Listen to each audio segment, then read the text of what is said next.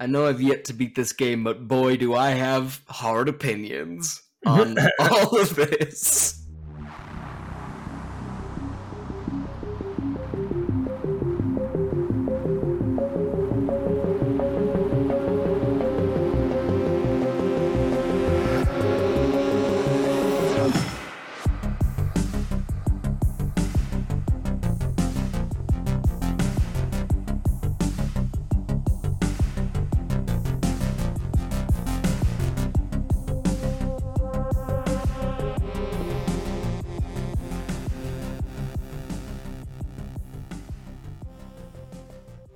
Welcome to Spelunkers, a place for exploring video games and nerd culture. This is the second ever Spoilunker cast. We'll be spoiling everything about Inscryption.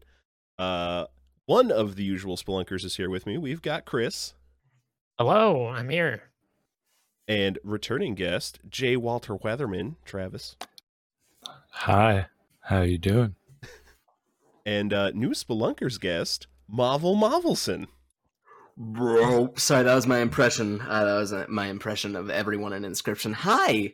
It's a pretty good impression. Can I offer you a pile of meat in this trying time? And so we're going to be talking about Inscryption, which is a wild, indie, hard-based, kind of roguelite game. Yes, it's impossible to describe. If we haven't made it clear, we're going to spoil the hell out of it, so leave now if you have not played it. Yeah, it's not that long, it's not that expensive, and it is very good. Yes. Highly recommend playing this game. Poor Marvel here is going to be leaving us partway through recording. I am so close to beating this game, but not close enough. Not at all. No credits yet, though. Nope. But we'll have you here for a majority of it.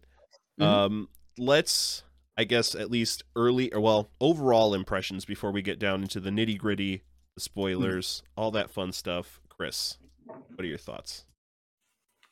Yeah, I think this game is very, very cool. Like the subversion of your expectations, and I understand that.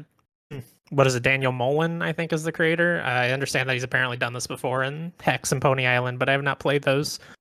So like, everyone was saying this is like the greatest thing since sliced bread, and everybody should play it. And it's so weird and crazy and wild. And like, the first time I got up from the table and started walking around and solving puzzles in the cabin and stuff, I was like, this is kind of cool. Is this what everybody's talking about, though? It doesn't seem that special. And then it gets really weird and awesome. Yeah. The way it changes throughout is very good, and I wish I hadn't known like anything. You know, I read a couple reviews, and I wish I hadn't. Yeah, I'm glad you convinced me to jump in totally blind, Travis, because it's I mean, you did play the demo, right? That's true, but the demo doesn't give any of those things away. Right. So yeah, I also started playing this game off of Travis's recommendation. He said, Marvel, this is the most Marvel-ass game I've ever played. Yeah. Start playing right now. And I said, okay, and bought it immediately. And even as a guy who like doesn't play card games that often and isn't into like super niche, weird indie stuff, that's a lie. It just immediately hooked me, and I was sold on it from the get-go. As soon as I saw the creepy eyes pop open, it was perfect for me. Yeah, when we say card game, I don't know that this feels different from a lot of other card games, because like I wasn't hooked by Slay the Spire or Monster Train or a lot of these other roguelike card games that have come out over the last handful of years. But this one got me hook, line, and sinker. It's very straightforward.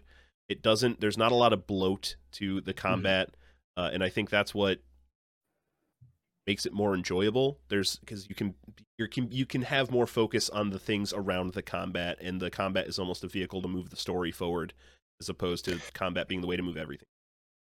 Like the game, as opposed to like some of those other games you mentioned, like this game wants you to beat it. Like, it wants you to win. It wants you to feel powerful if that's what you want. The mechanics are built that way.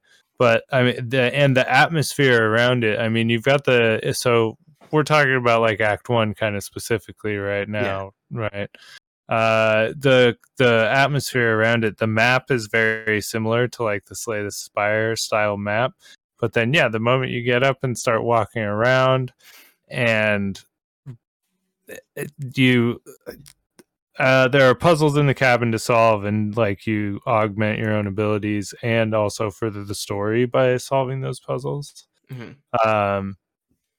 And that is just brilliant. And I hope that there is more, like, that this gets aped. Like, I know it will get stolen and copied, and I hope somebody does it really, really well. Not like the specific same card game mechanics, but just like an atmosphere, not even necessarily the same atmosphere, but like an atmospheric deck building roguelike, Yeah. It's really fun to see a game that knows exactly what it wants to be and goes so hard at that one thing specifically, because a lot of like indie titles specifically that I see feel this need to kind of be something more than they are. And this game looks at that on its face, says, oh, we are a horror card game. And for the first like 6 hours of it, you're just playing a horror card game. And it's like, oh, okay, this is a nice little fun trip. Of course, it doesn't stay that way, which I didn't know going in. And quickly went, what the hell? But like, it's so weird in its own specific way, and it doesn't deviate from that weirdness at all for a vast majority of it, which is just so much fun. And I guess we should go more into depth about like specifics about what we're talking about here for people who haven't necessarily played the game, right? Yeah. At least of this first, I mean, it's spoiler cast. We're going to talk about everything, whatever. But I mean, do you have this planned for a later segment, Ryan? Or no? Feel free. This is free form. So the card game is built off of Sacrifice. So it's actually Act 1 is from a game jam that Daniel Mullins did, and the name of the game jam was called Sacrifices Must Be Made. And the game he ended up making also is called Sacrifices Must Be Made, because he said he was getting back into Magic the Gathering at the time. And so he came up with the idea of using creatures like, squirrels as mana, basically. So in order to play at the very start, you only have blood cost creatures and squirrels, and you have 2 decks.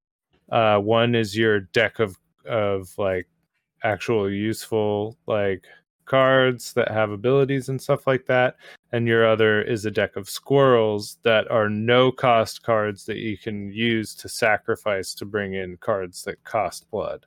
And at the beginning of any turn, except for your first turn, you choose to draw 1 card from either one of those decks, which I love that mechanic so much. It drives some really, really interesting choices that you end up having on your hands. And it really,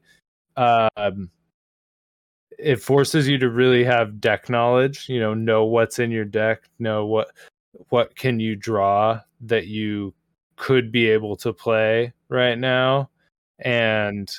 Or will you be better off picking up a squirrel and playing something you already have in your hand, possibly?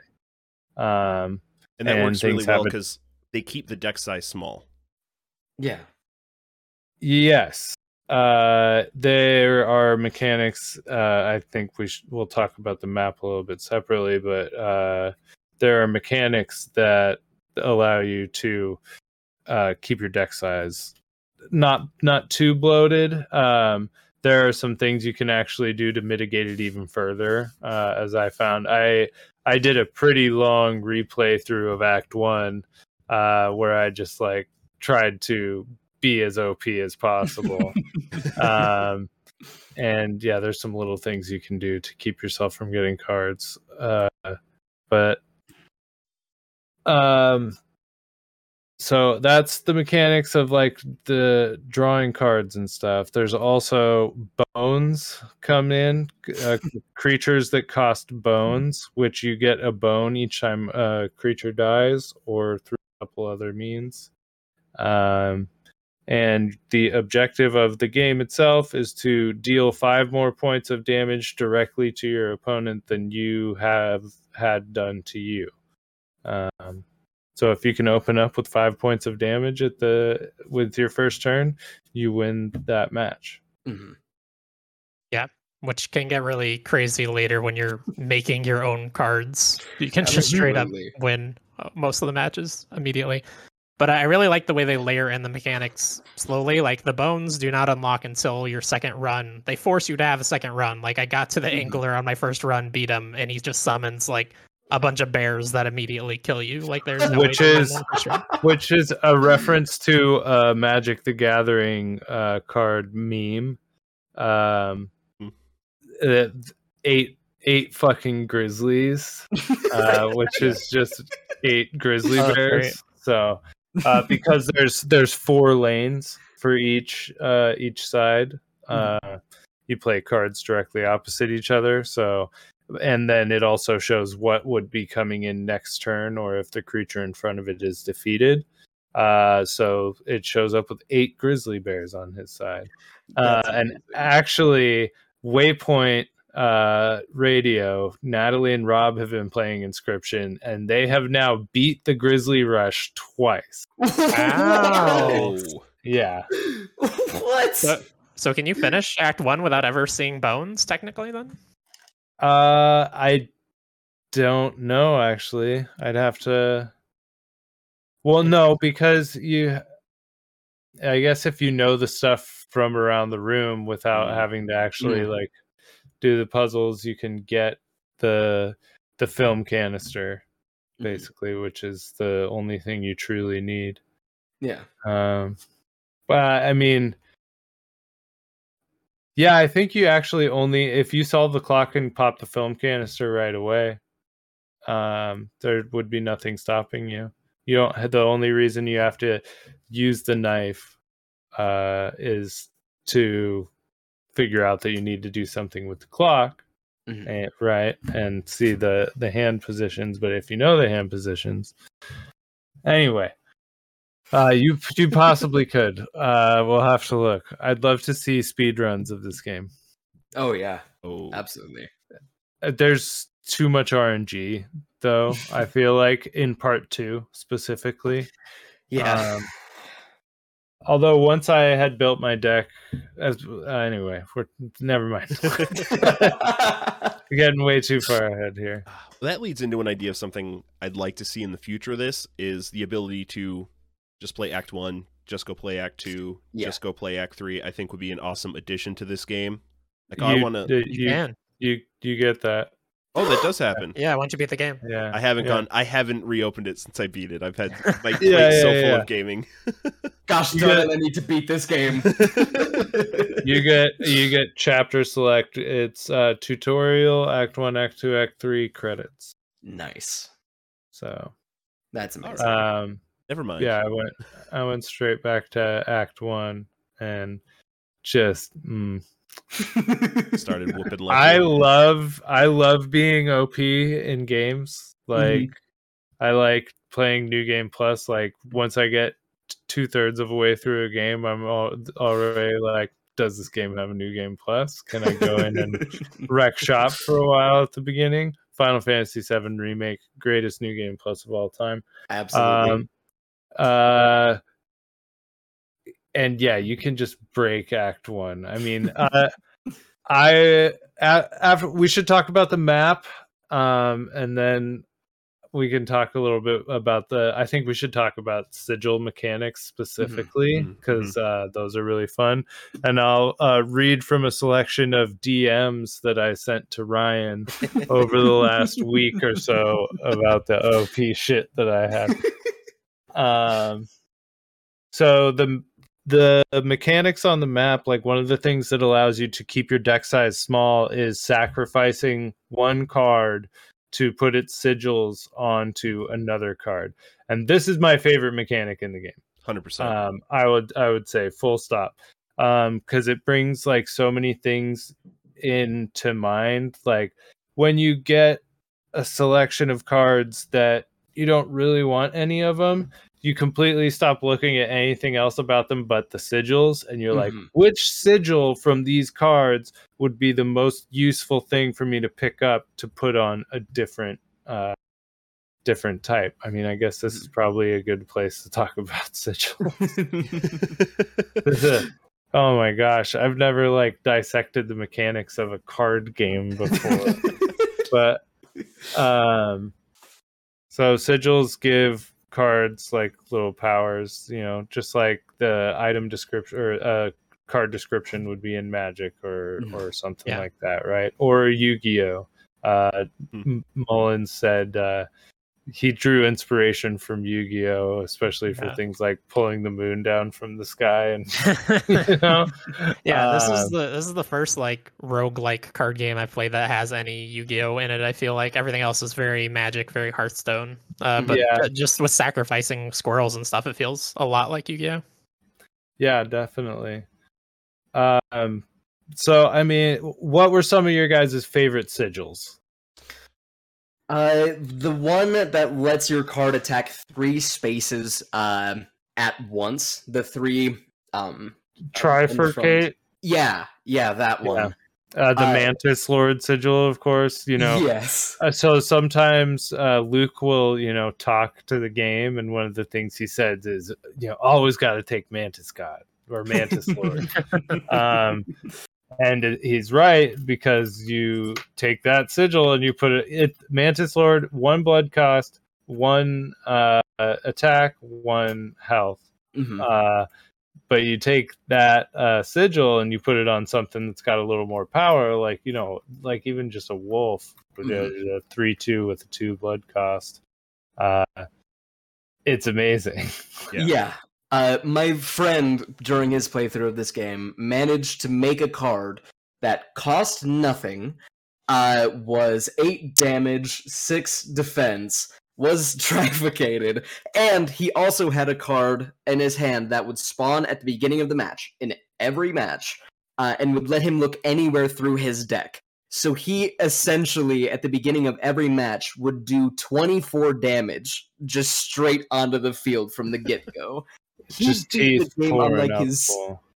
His basically 6th run of the game. He had a perfect run because no one could stop him at that point. Yeah. It is stupid powerful. Yeah, Magpie is very, very powerful. So yeah, death card. When you lose a run, you get to create a card. You get a choice of cost based on, and all of this is based on what you had in your deck. You get a choice of cost, a choice of attack and defense from 1 card, and then a choice of sigils. So yes, you can build some ridiculously powerful cards. Yeah, I had one that was 6/4 with bifurcation and spawned a rabbit anytime it was played when it cost nothing. God, yeah, because you get. Oh my gosh, my favorite one though was my favorite sigil is Field Mice. Field Mice creates a copy of the card that was played in your hand when you play it. So I got a no-cost death card with Field Mice on it. So every time you play one, you get one back. So you can just fill up the field with those and sack them or use them. And so I was able to take like really high-cost cards, because as soon as I got got my death card in my hand, I could sack for 4 blood, you know. So yeah, that's my favorite sigil. That or the one that puts it back in your hand when it dies, specifically on Ouroboros, because Ouroboros gains 1 power every time it dies whether you sacrifice it or it gets killed. How about Ryan and Chris? Yeah, that is probably my favorite. The one where when it dies, it goes back to your hand. I didn't actually see that at all in the first act. I didn't see it until Act 2, but I really like that one. And then I also like I think only like 2 things have it that I saw, but the infinite sacrifice, the cat, and the weird thing that I can't remember the name of. Child 13. Yeah. Yeah. Yep. Which like wakes up every time you sacrifice it and gets some attack power and stuff. And then it becomes a 2/1 flying. And then if you sack it again, it goes back to the 0/1. Also, if you sacrifice it 13 times, something happens to it. I'm not sure. Oh, I know when you sacrifice the cat 9 times, it turns into a 3/6 undead cat. That's amazing. Favorite single one? If you can build a deck around the ant sigil, like constantly getting more ants. Yes, those insect decks that can get feels wild. That feels so magic. Mhm. Like, an insect deck for sure. Especially if you before you get the rabbit head for the totem or the totems. So another thing you can find on the map is the woodcarver, who gives you 2 pieces for an idol that activates a sigil for whatever the head on the idol is. So you have to see her 2 times at first to actually put together a totem. But that is where things get ridiculously overpowered, because you can find through one of the puzzles you can do, what do you guys think about the slider puzzles? Oh God, I really like those. There was one each time you do them that I just guessed until I got it. I could not figure out how it worked until after I got it, and I did it backwards. I was like, okay, I understand what they're doing now. Yeah, so there's these little sliding puzzles that are like puzzles of how to do 5 damage to the other side, and you have little things that represent cards with attack power and defense and sigils, and you can move them from your side to the opponent's side depending on how many there are. Some are stuck, and so you have to really understand what the sigils do in order to solve the puzzles. But hey, I'm sure the one in part 1 was this 4th one that gave you the squirrel head, because that it had me pulling my hair out. Absolutely. Yeah, that one's but once you get the squirrel head, you get sigils on your squirrels, and that is it's so fun to go to the wood carver and see what you can get. My first run that I won, my first time through, before getting to Act 2, I had Pack Rat, which gives you an item every time you play a squirrel onto the board, basically. So I was just using items OP all the time,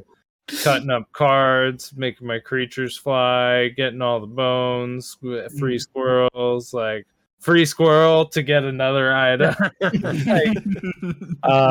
It was excellent. And there's some other things like get a rabbit, or you can get the infinite sacrifice on them. There's a lot of fun. It's just I really feel like through the mechanics just want you to have fun with this part. Yeah. And which is why I feel like it would have to be built much differently if it was supposed to sustain really repetitive play, because it's just not hard at all once you understand what cards to get to sacrifice. Things like you can feed the ringworm to the people around the campfire, and the people, the campfire allows you to power up cards, attack power and defense.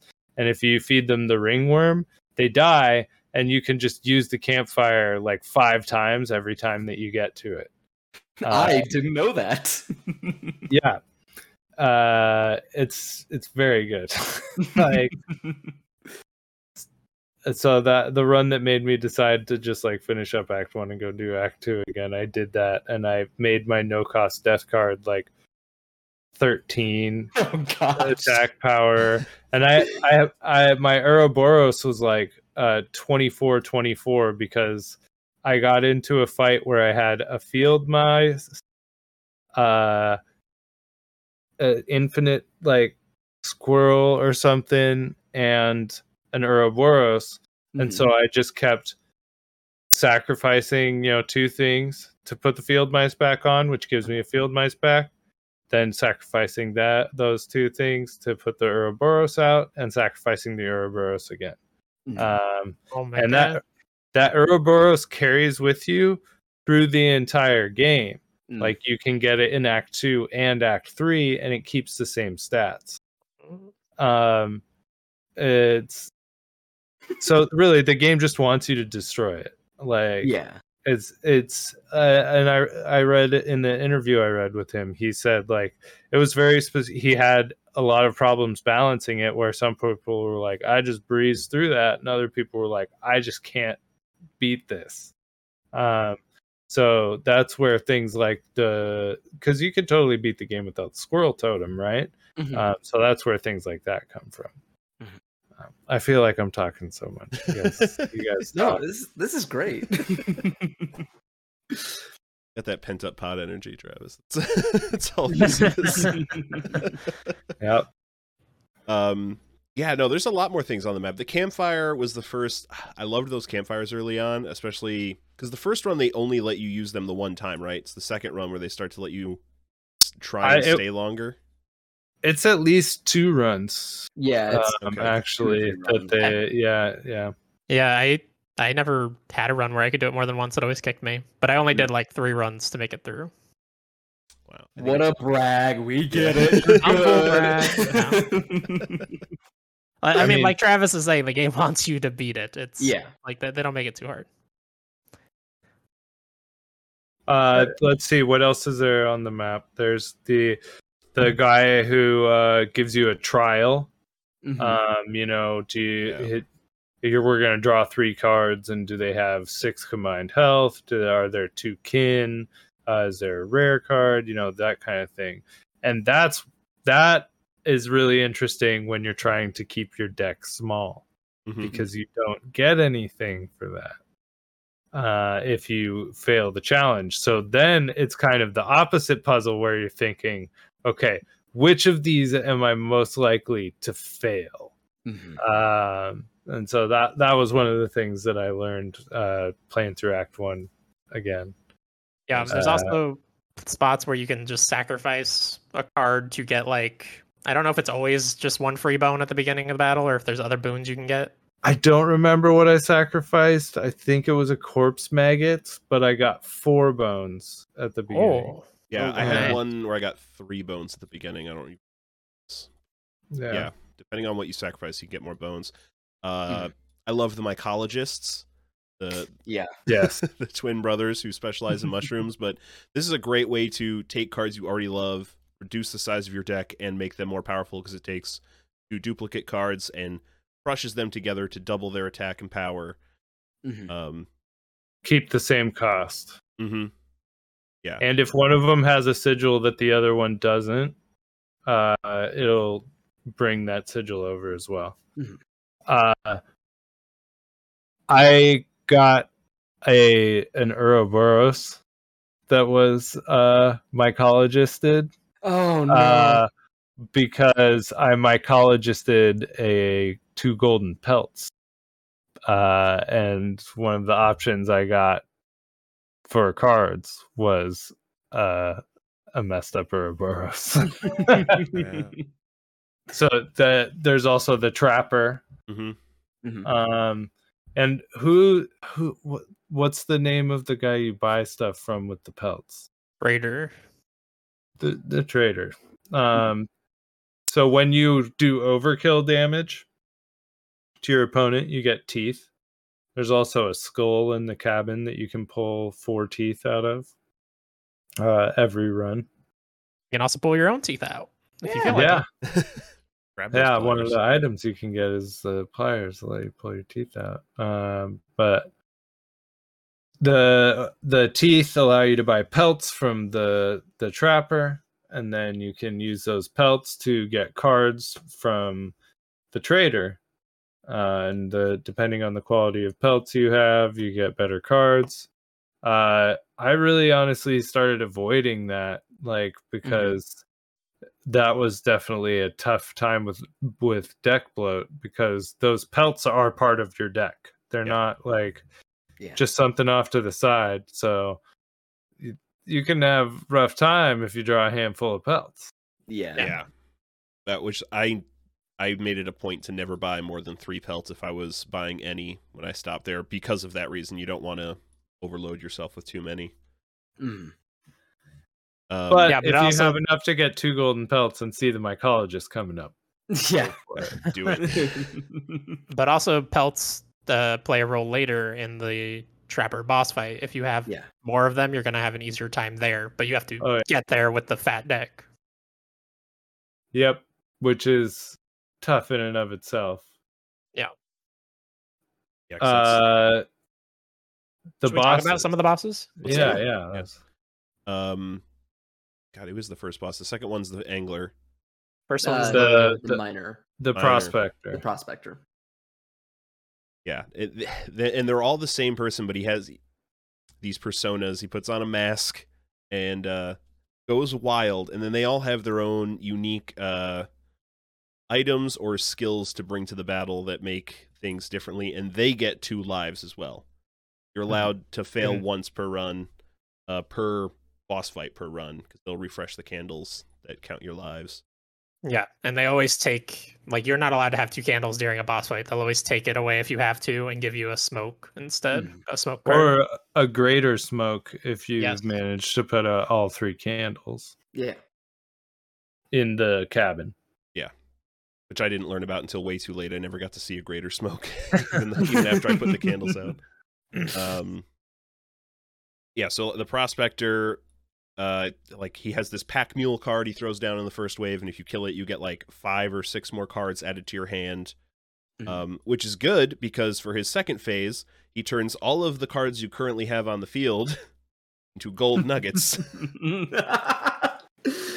Yeah, my first time going through that fight, I felt so confident I'd put all of my best cards out, forgetting that he had 2 phases. And I think I played this with my friend. I streamed it, and a bunch of my friends watched me play this. I think that day my friend saw my soul leave my body.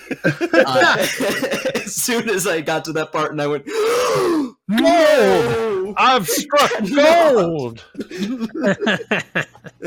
Dude, in that Waypoint stream, the producer is sitting there reading the prospector's lines in the background. But like the people playing couldn't hear it. So chat's loving it. He's like, "Gold! I've struck gold!" Because that's what there's gold in them there hills. But yeah, you learn there that you just want to try and get through that first part with as few creatures as possible. Or with not your strongest creatures. Yeah. Hold on to a good hand, because you never know what's going to come out of the mule ultimately, other than at least one squirrel. Yeah.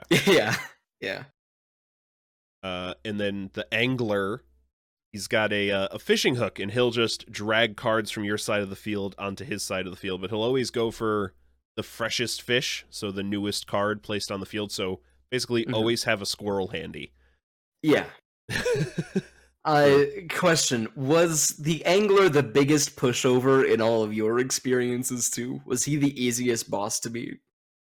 So it took me forever to figure out that I just needed to sacrifice the creatures I had on the board at the beginning of the second phase and put different creatures out so that I didn't attack the bait buckets. So no, he was not for me. I had I had a little bit of trouble with him.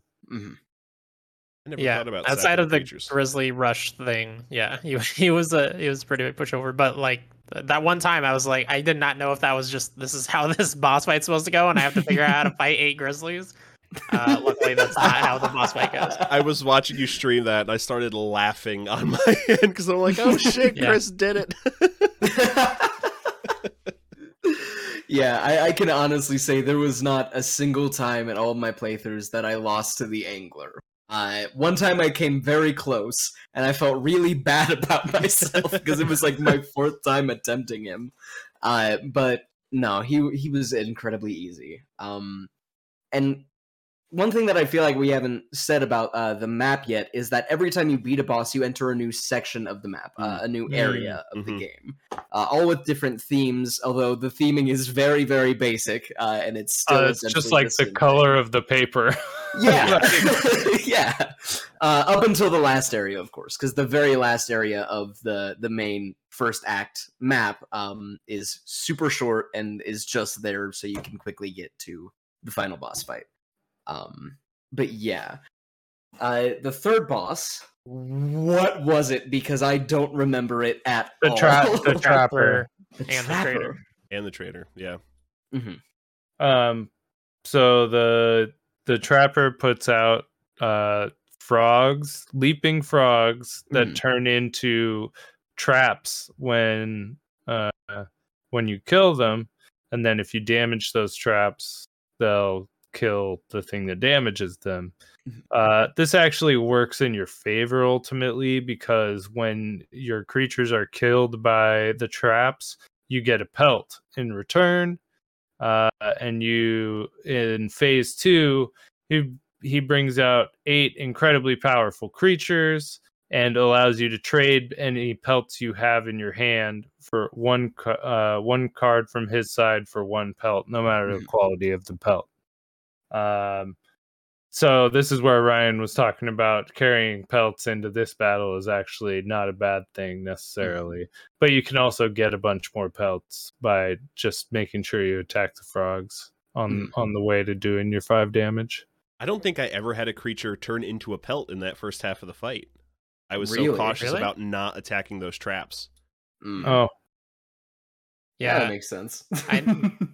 I ended up having to beat this guy twice. The second time that I beat him, it was like a war of attrition. Like he literally stopped playing cards before I finally beat phase 1.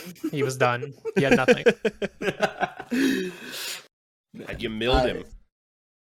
For the second phase of that fight, when you make those trades, isn't it whatever cards you don't pick are the cards that you have to fight against for the second half of that fight?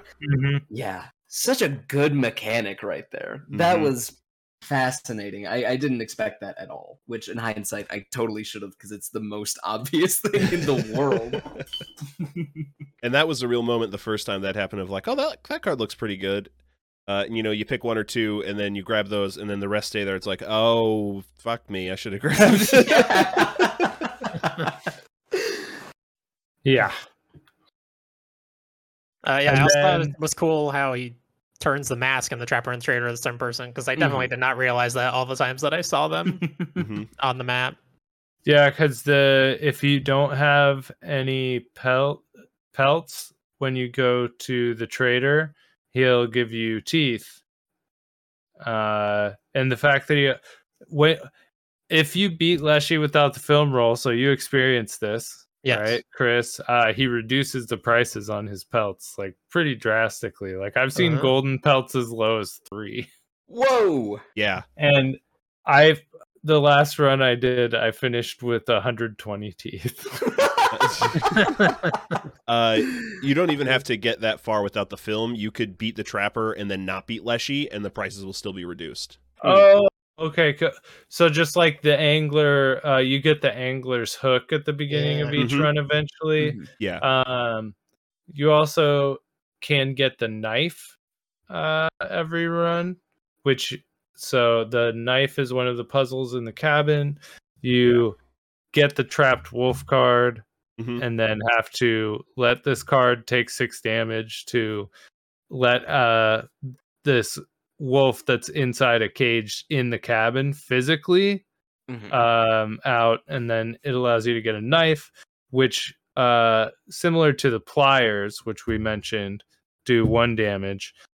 This knife does 4 damage because you stab your fucking eyeball with it and put it on the scale.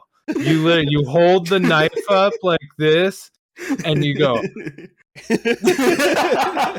then you put it on the scale, stabbing motion, and then Leshy gives you a new eye. Yeah. Multiplies to pick from. One's very enticing.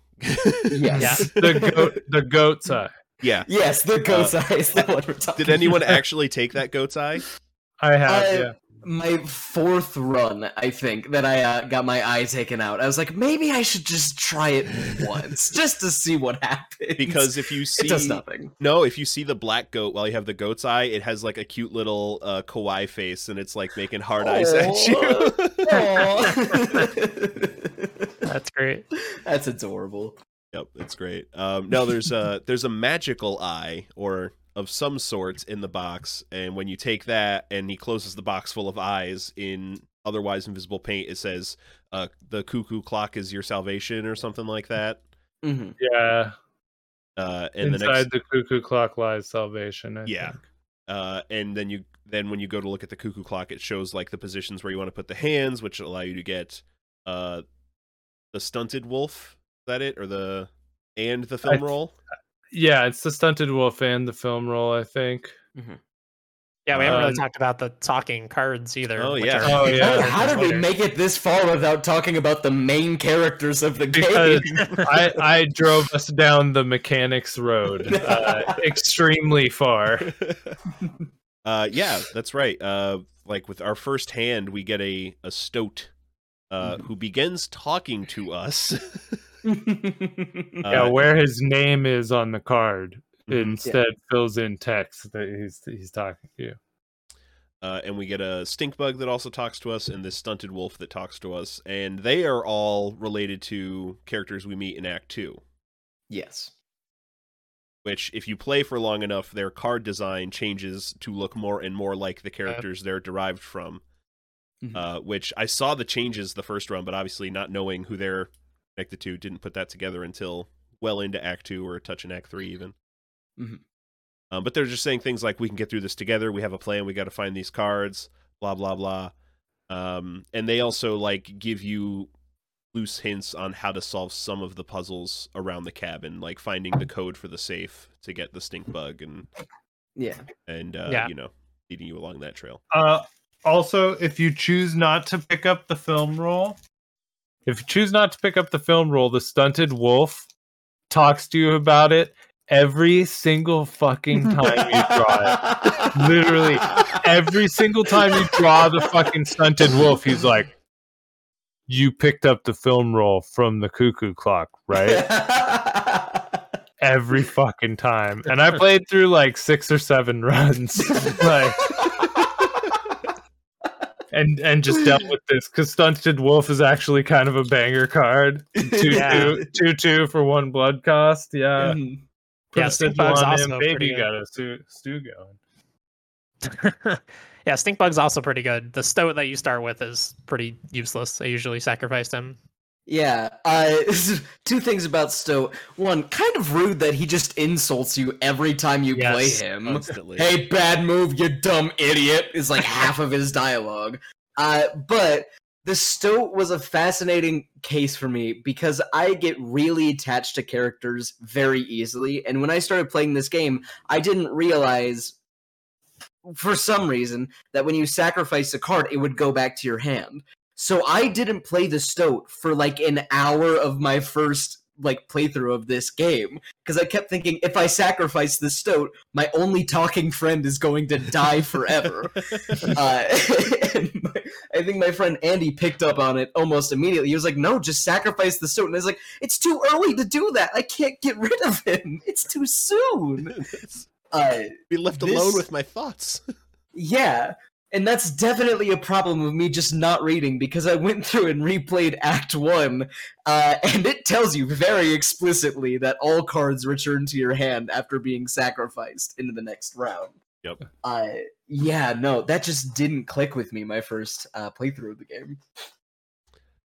I like the Stoat a lot, and I think his jesting at you really ties into the character you find out that he is derived from. But that was always like, for my first few runs before I got more and more cards unlocked, finishing the puzzles and whatnot, like that was the card that I was putting to get sigils on from the sacrifice stuff on the map. Like I thought having 3 defense for the low cost was pretty good, and if I could bump him up at a campfire, make a pretty decent card.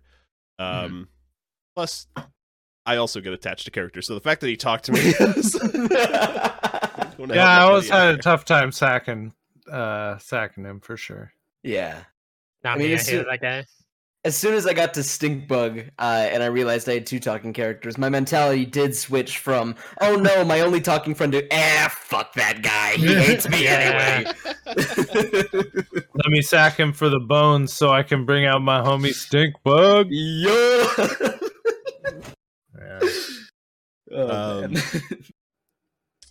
Okay, so that's most of the things in Act 1 except for the last bit. The final boss. Well, what about the Jelly Man? Oh yeah, he's there. What the hell is the Jelly Man? The guy in the jar? Oh yeah, that guy! Yeah. So he's one of like Magnificus's disciples, actually. Yeah. No, that's a pronoun we haven't talked about yet. Yeah. Proper noun. He's one of the stunted one of wolf's disciples. Oh, stunt wolf. Yeah, stunt wolf. We can get more into that whole side of it very soon. Yeah. But the first time you see this, I don't know if it was any of your experiences too, but once you pick him up, you just keep picking him up over and over again because he has new dialogue for like the first 15 times you click. And I sat there just going, what the fuck is this guy? Click, click, click, click, just like over and over and over again. Because it's out of nowhere. Like, the text is a completely different color. You feel like there's a complete story to this person that you don't know, which there is. And it's just one of those weird moments in the first act that really lets you know that there's something bigger going on than the game is letting on. Because what would be the explanation for this new entity in the game if you never got any story behind it? Yeah. I mean, that and the 3 talking cards basically are your clue, because the way the cards talk about, like, say, the film roll in particular as like the way to reset. They do use the word reset, like one of the talking cards does. There is. It's easy to forget. I forgot until I got the new game icon. But when you start this game, you click continue, which is another hint that like something very odd is going on with this game. Yeah, I had to lead Ryan there by the nose, basically, because he was so blown away. So let's talk about the last boss. Yeah, and then we'll get into it. And just before the last boss, this is the other thing where it, like, the final Act 1 clue of like something bigger is going on here, where like when you end the map of the first 3 areas, you find yourself outside the cabin, kind of walking towards it, and then the giant hands come down and give you a chance at a couple boons. And if you have either the ring from the Cuckoo Clock, I believe, or the Ringworm card, you're guaranteed to get one of them. Or Ouroboros. Ouroboros counts as well. And so like the first time I just lucked into getting both boons. So I didn't have a ring or Ouroboros or the Ringworm, and I got search my entire deck for whatever card I want to pick, and pick 2 cards per turn. Yep, I took both of those both times I fought this guy. Yeah. I never got any of the boons in either of my times fighting the boss. Yeah. Some good boons in there. One of them is like start with 8 boons or 8 bones. Like, good lord. Yeah. Yep.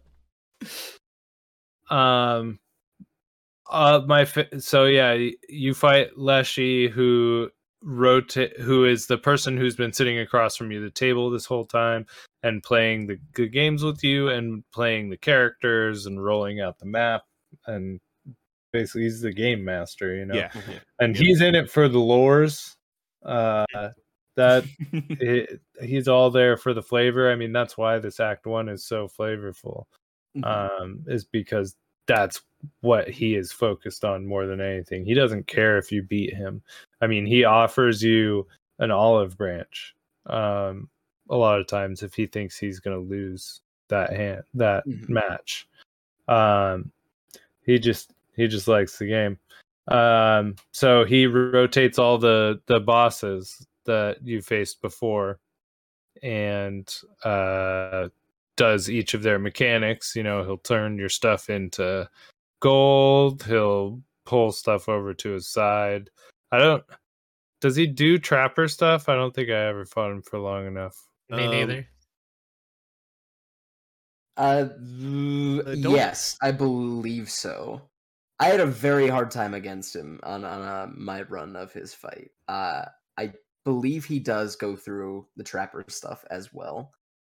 Even letting you buy stuff, I think. Maybe.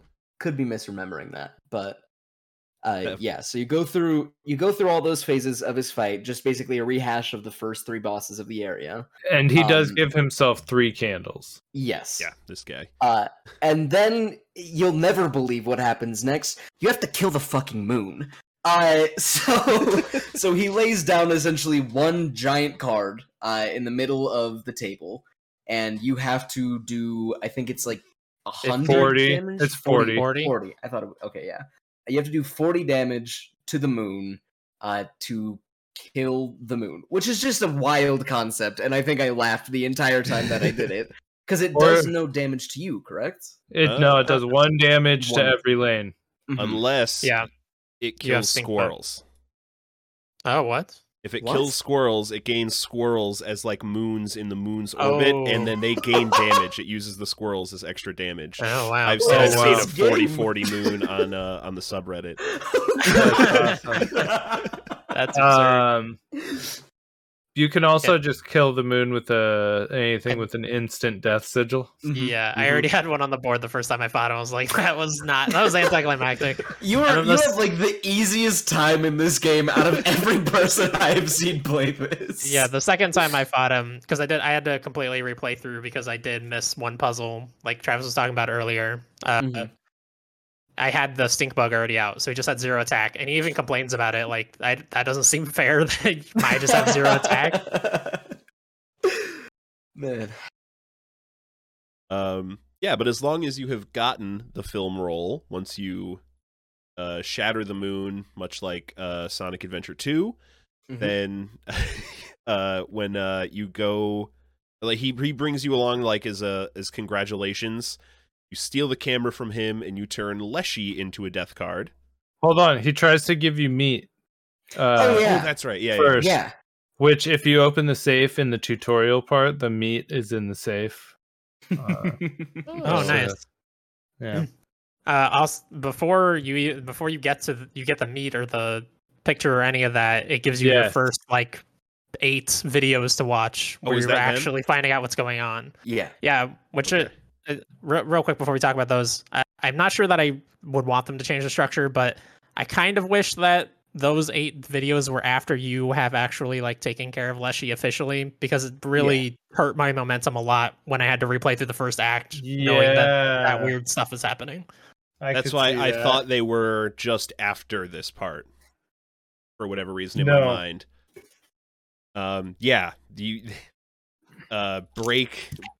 Complete break of the fourth wall. You get these 8 videos from a card YouTuber. He opens up card packs, you know. His name is Luke Carter, alias the Lucky Carter. Right. And they start off innocently enough. Just him opening card packs from card games that aren't actually real.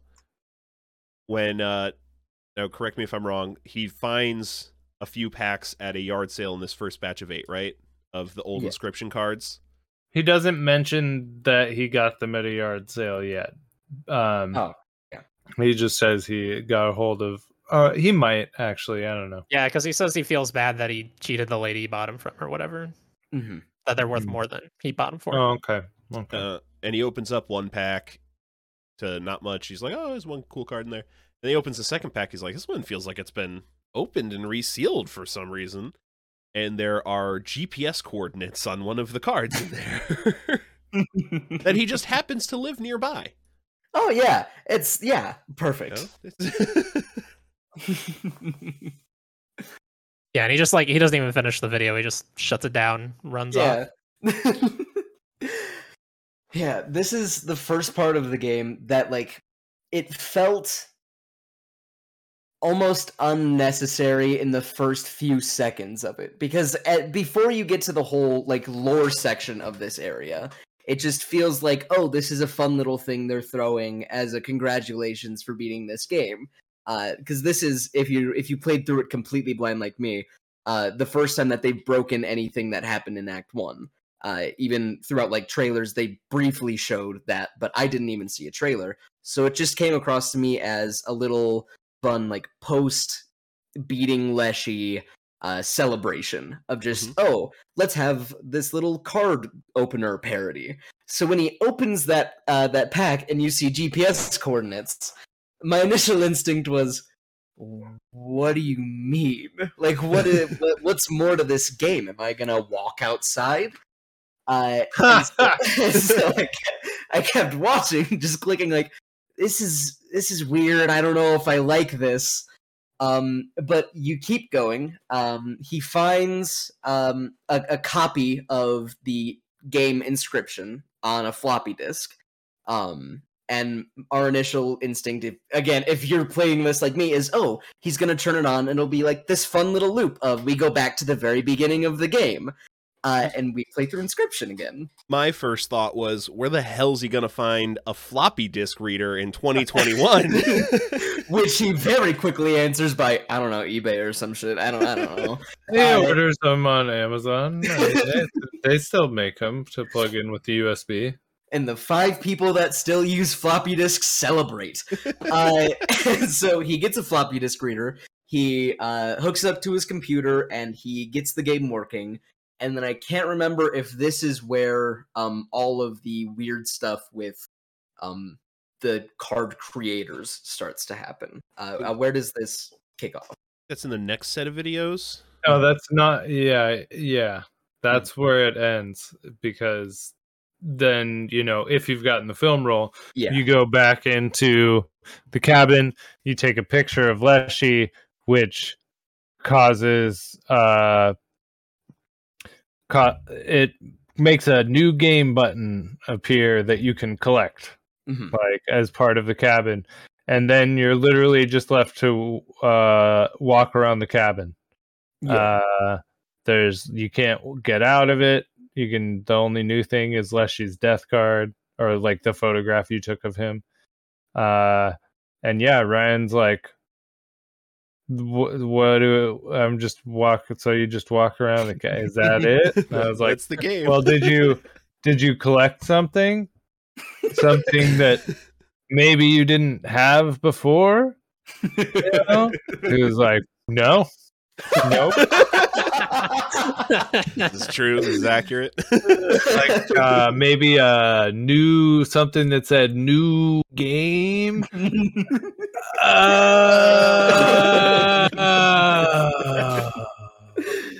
Yep. Because when you start this game, your only option is to continue. So then you back out to the main menu. You start a new game, and you're playing Undertale. Yeah. When it says you start a new game, it is not lying. You start a new game from what you have been playing in the last several hours of gameplay. It starts off with this beautiful pixelated artwork going across the screen explaining the lore of the land. Which is really disconcerting if you are like me and are not that into RPGs. So when you get through this lore, which we can talk about more in a second, you spiral down into land and you touch the ground, and you are suddenly in a JRPG style weird overworld. Yeah, overworld of a new game entirely. what was your first thought as soon as you touched ground in the new game? This is freaking awesome. I loved it. What the fuck? And then I walked outside, and then that was immediately hell yeah. Yeah, pretty much same for me. I think my first exact words were, oh, it's getting weird. We're doing weird shit. And yeah, like I said, I'm not a big fan of RPGs in this style generally. But knowing what had just come before, and knowing that it was willing to take this big of a risk to completely change the style of the game, I decided to keep going and was very pleasantly surprised to find out, oh, you're still just playing Inscription, but now you're playing Inscription in an overworld. Of this very beautifully drawn overworld with maybe some of my favorite music in the entirety of the game. Yeah, and with several new mechanics added in, 2 major new Yes. mechanics, but like in general, a lot of new cards, new mechanics, all sorts of stuff. And this part felt very much like Yu-Gi-Oh! As well, like the old Game Boy games where you would run around and duel people and then get packs and build new decks, and just like this felt like a Game Boy Color Yu-Gi-Oh! Game, which I missed. Yeah, I'm so glad to hear that there's a chapter select, because I just want to go back and live in Act 2 for a while and make decks. Yeah, what starter decks did y'all choose? I chose Magic, which was stupid. I chose bots. Which I was chose, smart. I chose the death cards. I chose. I also Grimoire. chose Undead, Mhm. which worked out okay. I eventually ended up building something that was basically like an Act 1 deck, because that's what I Yeah. knew how to use. Just sacrifices and bones. Yeah, go ahead, Ryan. I wound up like modifying it into what Travis called, and I think it's a great name, Beasts and Bots deck, where it's like combining the best of the energy-driven cards and the standard sacrificial cards, from Act 1. Mm-hmm. And I ended up morphing my deck into what I have just decided to call the Death, Love, and Robots deck, which is a modified bot and Grimoire death card deck. Which, might I say, is not a good idea for a deck, and it does not work well at all. But it's functional. It'll do. Yeah, I just Magic is bad. I feel like like It's tough. It just seems bad Mhm. because it's so much of it is based on if you have X thing on the board, get 1 attack power, or if there is not one of X thing on the board, this card fucking dies. Yeah. And yeah, it just seemed really tough to synergize with anything. But I just finished playing through Act 2 again. Like I literally finished it while the setup was happening on this podcast. And I did bots and beasts, and I got every card. Having a beefed up Ouroboros really helps with that, because you can just go to the training dummy and smack it for 26 and get a bunch of foils. So there's 4 bosses for the 4 scribes. Each of them talk about, in the lore that Marvel mentioned at the beginning, each of them talk about how they created their cards differently. Well, they don't talk about it, someone narrates about it. Mhm. So Magnificus, who is the wizard, uses a paintbrush to paint the cards. Grimoire, who is the bones, bases all of hers off of epitaphs of people who've died. Leshy has a wildlife camera. It's specified in the lore that he has a wildlife camera he uses to make cards. And PO3 is shitty. No, I don't remember what they say he manufactures his cards. Yeah, he he's got manufactures. a big manufacturing base. Magnificus is probably my most hated boss in this area. He took me so long to get through. Mm-hmm. He replaces the sigils on your cards with other sigils. Yeah. Mm-hmm. Super annoying. Yep. Yeah, that boss fight, I almost gave up playing that section. Like I had to take a break during his fight to go fight another boss because it was just so frustrating planning out my arguably very shitty deck, but planning out my deck and immediately just having every single card that I bring in completely changed. It ruins the synergy of your deck, which is the point to screw you over. I think what you've got to try and do for Magnet, what I wound up trying to do was don't give a shit about what sigils you're putting in your deck. Focus solely on cost and attack and defense. Yeah, because you can't rely on any of the sigils you're putting in to be synergistic with each other. Yeah. Did you guys get the clover? I did. Yes, I did. I don't think so. It allows you to redraw your opening hand one time. Yeah. You can also meet the mycologists. They have some special orders for you to get done. Mm-hmm. And you can get a key that I got. Still not exactly sure what it and opened. Then you finish. Oh, it opens a door in Act 3. Oh, okay. Oh, really? For a secret boss, yeah.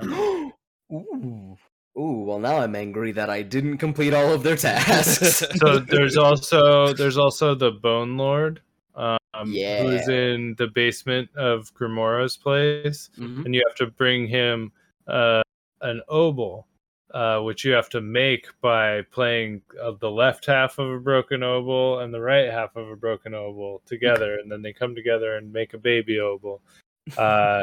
And then you get to go to the Bone Lord, and you get a card and some other stuff. I don't think I did the Bone Lord a key for Act 3 again. So there's 2 keys you can collect for Act 3 in Act 2. Okay. I definitely missed some stuff in Act 3 then.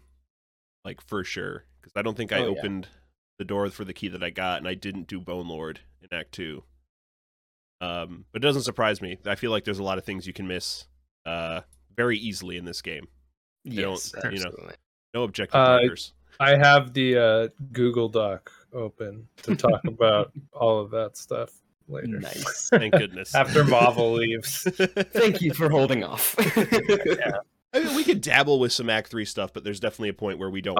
No, we should definitely talk some about Act 3 when we get there. But so each of the bosses makes you fight 3 of their minions. Mm-hmm.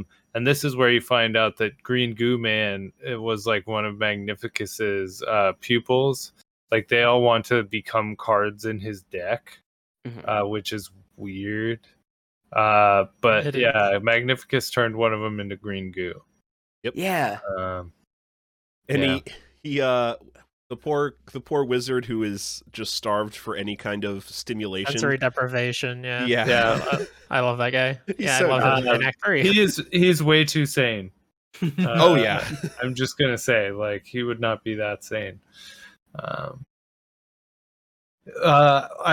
like the pack cracking mechanic, you know. It's always fun to crack open packs of cards. Mm-hmm. And I remember being extremely worried, Travis, because you got to Act 2 before me. I was like, but how am I going to fill out all these mycologist orders? How am I going to get more cards? There's only so many battles. Like he's like, there's a thing. You'll find a thing. Don't worry. You find this training dummy that you can just fight repeatedly to get as many golden foils as you want to get more packs of cards to fill out your deck. Yeah, it's very nice. There's little chests all throughout the world, like the map that you can find, that give you packs or individual cards. There's also like things you can interact with, like there's a well that gives you an epitaph you need at Grimoro's, but it also will give you a card if you dredge it up. There's a couple of tentacles in the world that if you click on both of them, they give you a Kraken card. And it's got Submerge on it, which Submerge is a sigil that makes the creature go underwater during the enemy's turn. And when it comes back up, it's one of the different tentacle cards from the opening act. So that's a pretty cool card, actually. What else? The wood carver. Did you guys find the wood carver?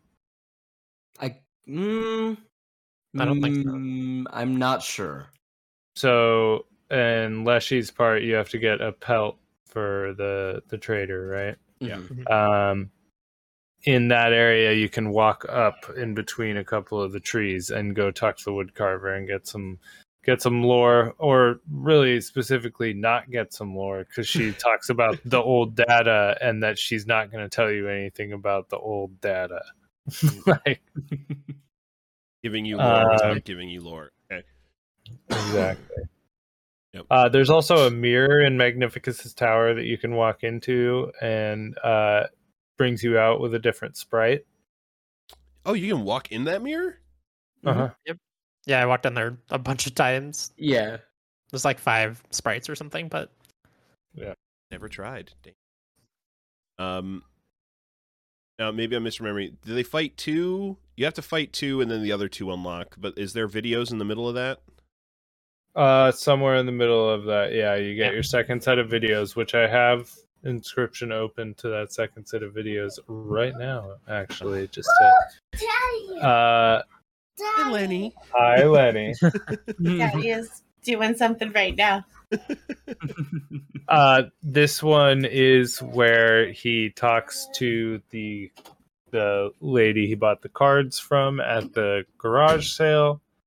And she says they were her daughters, like, and that she doesn't really want to talk about it. And so he looks it up, and she died at the game company that made Inscription, Game Funa. Game Funa. Yes. Go ahead.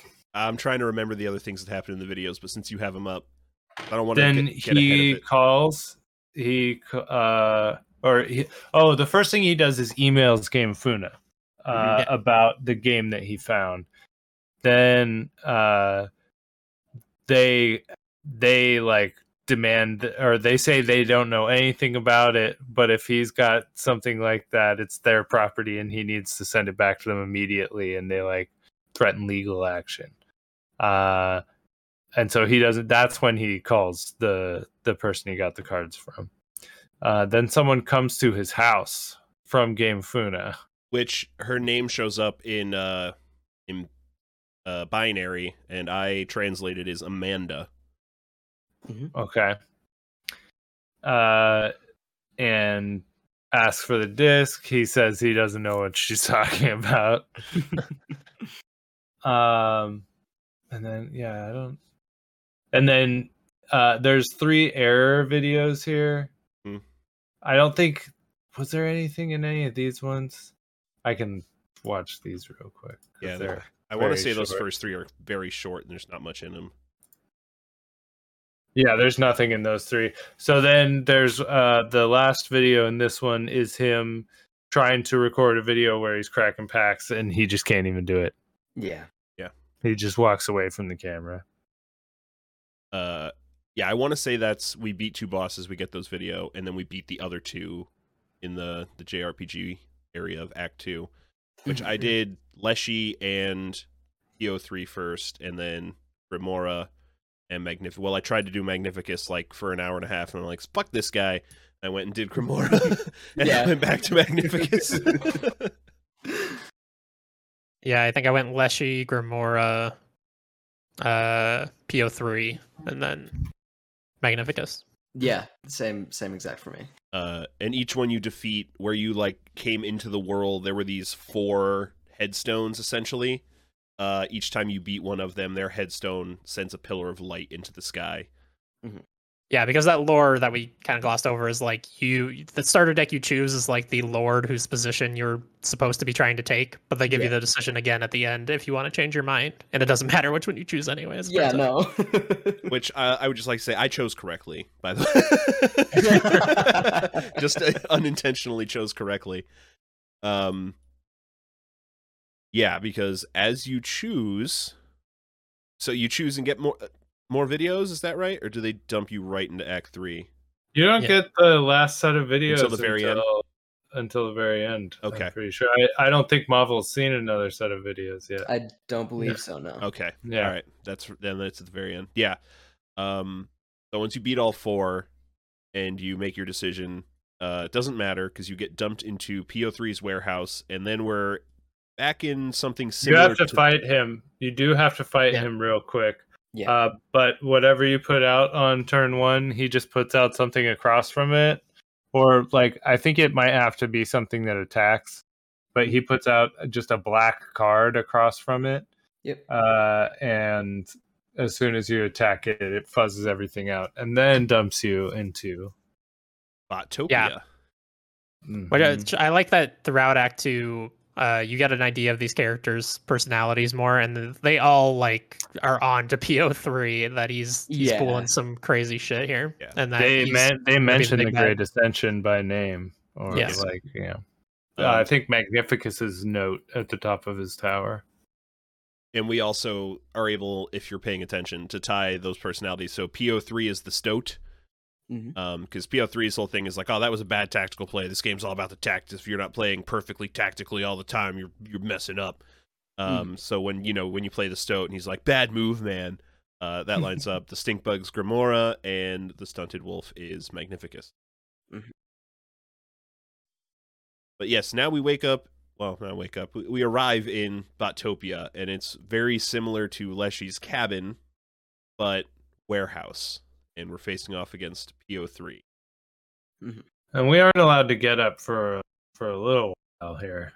Yeah. No. Yeah, he's I got you tried. chained in. Oh yeah, and he's got you cuffed to the table. Yeah. Yep. Yeah, I do like that you get the inverse here, though.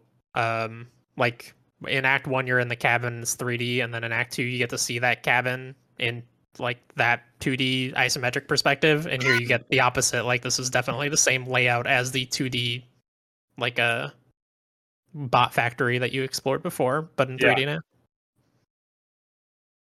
Yeah, and very cool. ridden with new puzzles to do, and of course, more fights in the Inscription style. And a different map. It's digital, and you move through it with like arrows.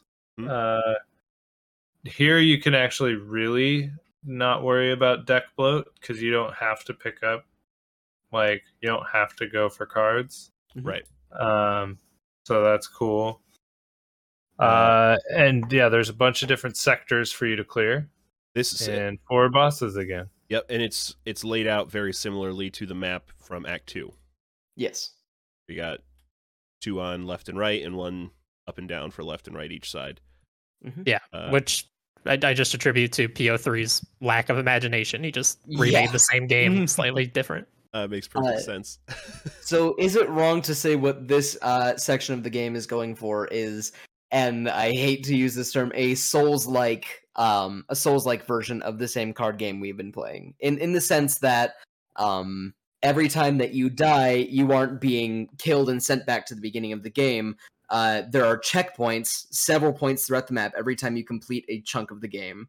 That every time you get killed, you get sent back there, and you can go back, crawl back, and fight those enemies again to regain all of the points you earned in the last run, all of your loot that you had lost.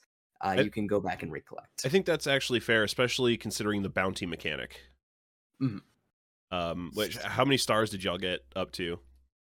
I only got up to 2. 3 stars. Yeah, at I one don't point. know. Yeah, I don't even know. I saw Blast Casey twice. I beat her twice. Well, yeah. Okay. I was able to get through Leshy and Grimora before losing once, and I had 3-star bounty, if I remember right, at that point, and then I never got up that high again. But yeah, so as you continue to win in Act 3 here, eventually the games... Well, I think here we should talk about the boss mechanic Yes. that Marvel has seen. And then, And we could talk about like upgrading the empty vessels a little bit, and that's probably where we should let Marvel go so we don't spoil things for him. I'm very on let edge right now. Marvel hearing you dance literally around it. go finish it. Yes, I will be finishing it as soon as possible. So when you beat a boss. So instead of having squirrels, you have empty vessels. They are mechanically similar. You don't need to sacrifice. But they work as a defensive measure that you basically get to put out for quote unquote free your first round, because now you're working off of energy. If you picked the energy deck in Act 2, you'll understand exactly how that works. You can have up to 6 pips of energy. You start with 1, gain an extra 1 every turn. It's mana in Hearthstone if you played Hearthstone. Okay. Same thing. I haven't played Hearthstone, but I believe you. And when you beat a boss, PO3 upgrades your empty vessels. He adds a sigil onto them. Yes. Of your choosing from 3. Mm-hmm. What do you guys remember what you put on first? The return damage. So it's Same. not that they would attack, but they would Thorns. Yeah, thorns. That's it. Yeah, same. That was very good.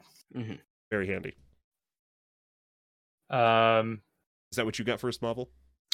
Oh, maybe. Is there one that when they attack it, it gains 1 attack when they do 1 damage to it? Because I believe that's what I have on all my. do you have the one that ups, like if they survive for a turn, then they become a better yes. the like time symbol? Yeah.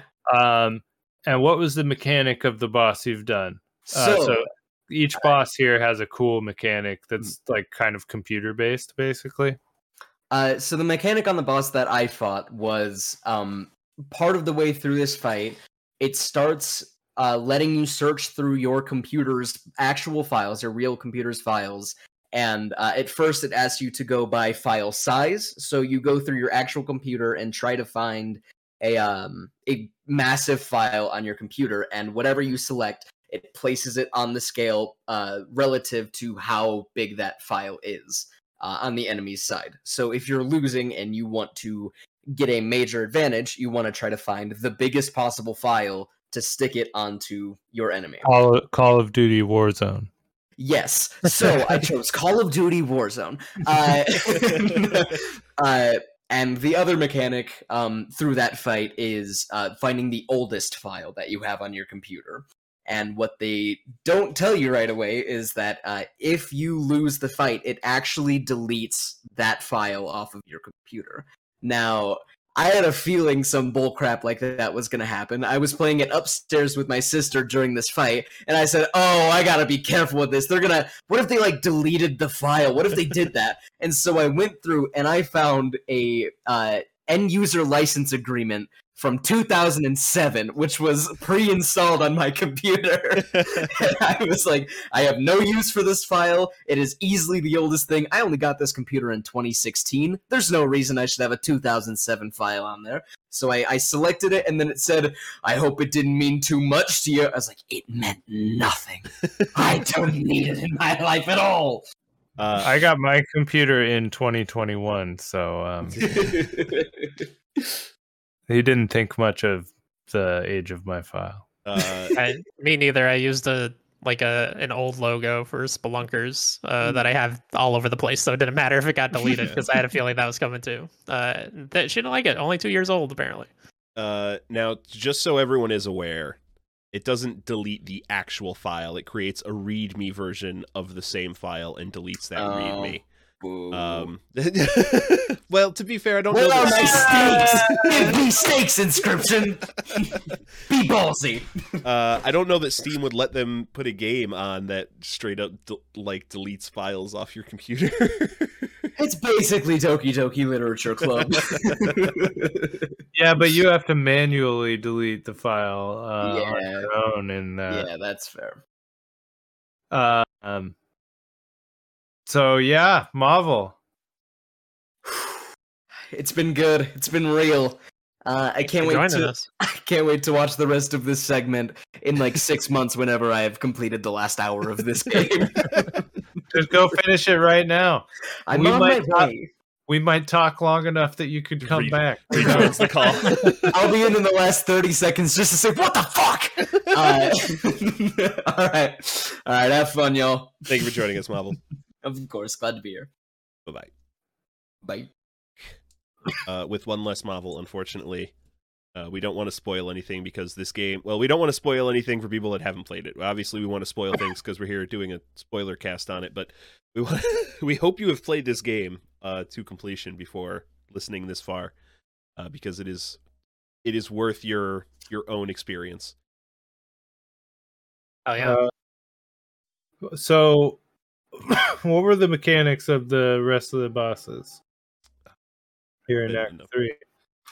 Yeah, this is where I was. I remember PO3's mechanics. Yeah. But the other two escape me. There was the last one I fought anyway. I don't know if you can do them in any order. I don't remember. I think so, yeah. Or no, I think there's a bridge again. Yeah, just like there is a bridge. Yeah. So so you probably have to kill one, and then you can kill the other three in any order. But she lets you make a card. She lets you take a card that another player has made during that fight, and then you get to make a card for another player to take during that fight as well. That's right, because there's a picture in the room that you can see, and if you make a card that exactly matches that picture, there's a puzzle to that. I didn't do that puzzle because I forgot what I never that did was. The card printer. Yeah, I never used the card printer, so that's one of the things that's in the like cabin, the factory area. There one difference in the puzzles here is that you are like so you have to, similar to Act 1 where you have to collect a candle, you have to go get a battery to recharge the game board. And you have to solve a couple of puzzles to actually open up the pathway to go get the battery there. And so I thought that was like kind of an interesting change. But it's more of the slider puzzles, right? Yep. Yeah. Well, there are slider puzzles in there. I thought the puzzles, there are other puzzles in there that are like the captcha Power puzzles. They're like, you're right. Yeah, there are captchas. There's totally captchas that are like, make sure you're not a robot to. Yeah, I am not a robot. That's very funny. Yeah. It was very funny. It's so I wasn't able to connect to the internet to get another card like from someone. Same. Yeah, me. Well, so I got Corpse Mummy over and over again. But I got the opposite. I got a card from somebody, but when it let me upload the one I made one that was like, well, there's nobody to give it to. I hope you didn't make trash because I'm going to give it to you. Oh. No, I thought that was a PO3 thing where he's like, okay, make a card, and then like, or no, maybe that was Leshy's thing. I don't remember, but yeah, someone was like, make a card, and then they had been planning on giving it to you the entire time, and I made a pretty shitty card. And so they were like, I hope you didn't make it crappy, and I was like, I fucking really did. Yeah, I wish I had another shot at this because you could have made a super OP card. Yes, because they give you so much SP to start with that, like, yeah, you could have made it just an absurd card. But I had Ouroboros again, so like, yeah, I'll probably just, as soon as I can get up from the table here, I'll just grab Ouroboros from the clock and then try to pick up as few cards as possible because it only costs 2 energy to summon, and it's a 26/26. Jeez. Yeah, so that's Golly. I pulled up the names of the bosses. Golly's boss fight is where you get to like make a card and send it and get a card back. And yeah, I just ended up getting the card I made, and I made the same exact card I already made for myself because it was really busted. It's a 6 cost, 5/1 with flying, and the thing where when it dies, it goes back into your hand. So you just get either you get 5 free damage or you kill something and then it dies and it goes back to your hand anyway. Yeah. And her whole thing was like she was connecting to the internet for the first time, right? Yes. And she looked up, she pulled real pictures of the things into the cards. So like the mole man, right? Yep. Mummy looked like a mummy. Yep. Because that was what it kept getting given. What were the other two?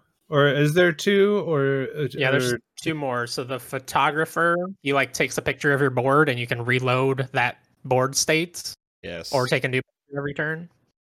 Which is oh, that's interesting. right. That's right. Yeah, I really yeah, like that mechanic. I abuse the hell out of that. Yeah, because he plays some really broken stuff. You have to rewind the board sometimes.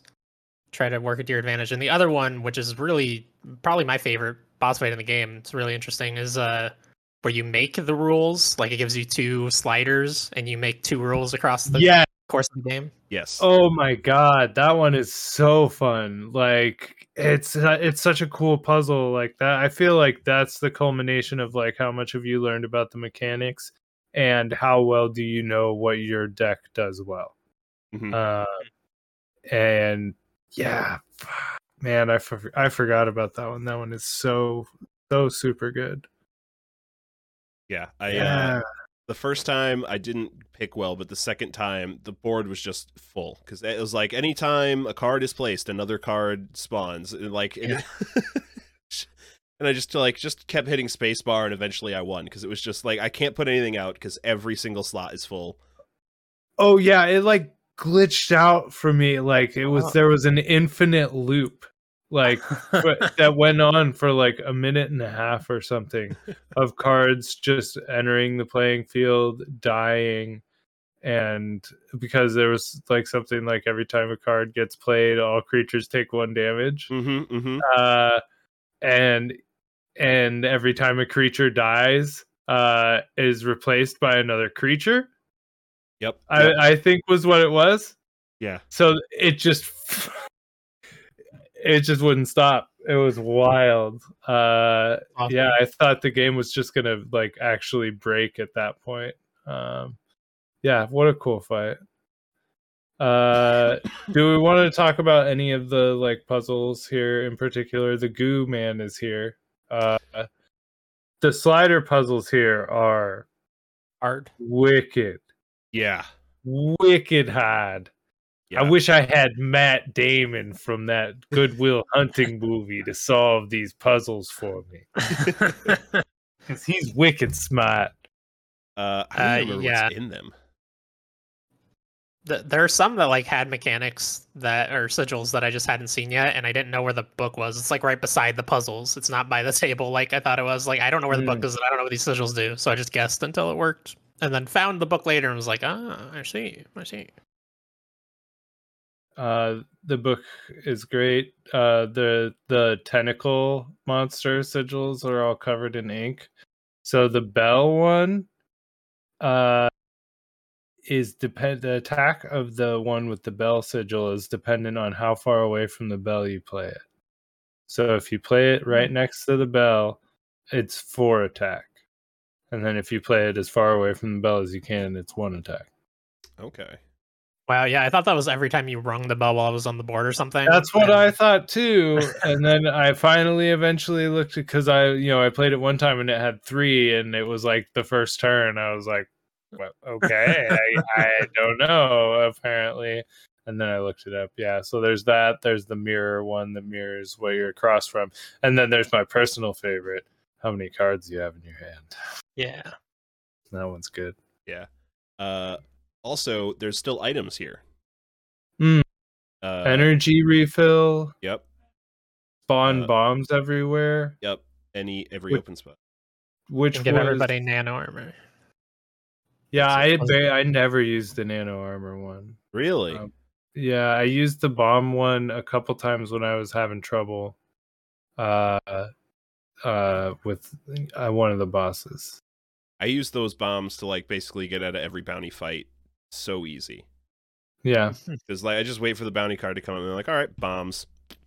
Clear them I didn't end up using any of them until super late because I was like, I knew that they refilled because he told me that, but I was still like treating it like the Act 1 where they were precious when they were not. But even then I don't think I really used the bomb, but I used the nano armor, and obviously the energy is really strong. It's just an extra card. Yeah.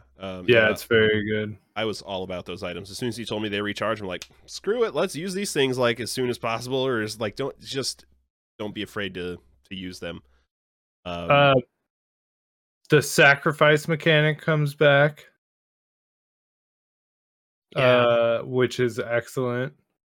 Again, you get a double gunner with the sniper stuff on him. That's pretty great, you know. Or I think the one I had in my run, because this one's interesting because you are like stuck with the cards that you choose to go with from the beginning, as opposed to in Act 1 where you really get to like learn the game and, you know, build new decks all the time. This one is you get what you start, like everything sticks with you. And so I guess I had stronger ties to cards in Act 3, like to specific cards, I feel like ultimately, than I did in Act 1. Which, well, I don't know when we're going to get into favorite acts, but, you know. Oh. Act 2 for me. We'll do that after we finish. Yeah. What did you guys end up with on your empty vessels? Like all three of your power-ups?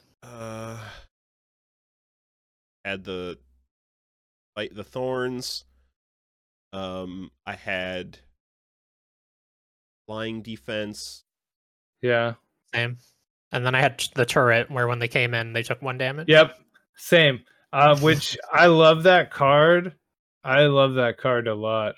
You get a double one from the mycologist that fires 2 shots. That's awesome. It is very good. I put that into my deck immediately. I don't think I had that. I don't remember what I had for the third power up. Yeah, I found out really early on, and I'm glad I did. There's the bot that just has I think it just has Nano Shield, right? There's a bot that just starts with a Nano Shield. Yeah. And I gave him Spikes 1, but you have to literally take damage. So, like, getting your Nano Shield hit will now activate Spikes. And I'm glad I found that out before they offered me that on empty vessels, because I probably would have ended up taking that, and it would have been a big waste. One of the things we haven't mentioned is on the map you find so there's arrows that tell you which way you can go, but sometimes it doesn't show you the arrow until you hover over it with the mouse. And which I really appreciate for a lot of this game, you can just play it with one hand. That's extremely nice. Because then I can hold my other hand like I'm doing right, this entire podcast. It's just which is important. It powers up my brain. It's true. So you can go to secret areas and find files that talk about stuff from outside the game. They're like emails from people or pictures. They're pictures of Luke and his sister. I don't think I saw any of these. I don't think I saw pictures, but I got a couple of files. And I thought the files were the file that I saw, I think, was talking about like the lady that died at the company that had this copy originally. Yep. The Casey. Yeah. Who you had seen on a death card in Act 1, probably. I don't know if you did, Chris, but I definitely did, Ryan. I don't know if you did. I don't know that I saw it. I think so, because we didn't talk about it, but Leshia uses like your death cards that you've been making as well as some that he already has, and I think Casey shows up there. Yeah, and one of the bounty hunters is Blast Casey. Oh. So there's those, but there's also, if you collect the pelts, there's holographic pelts as well. I found a couple of those. And you can go give those to the trapper. I think you have to find all 5 to unlock the door for it. I don't know. Did you guys? I didn't find all 5. Okay. Yeah, there's a room with a big like lock in it, but you can't actually interact with the lock. If you're standing in there, it unlocks the door to go talk to him. Yeah. And the trapper, or the trader, I guess, takes these holographic pelts in return for tarot cards that each one talks about somebody who Inscryption had like taken inside it, basically. Inscryption the game. like very important stuff lore wise. And yeah, there's 5 of those. They're all pretty cool. I don't know. I could look those up and we could read them. I think I saw any of those. Yeah. Are there only 5 tarot cards? I got the impression that there were a lot more. Yeah, but you there's only read 5. Okay. There's only 5. It's not like random which ones you get. Because I also thought that.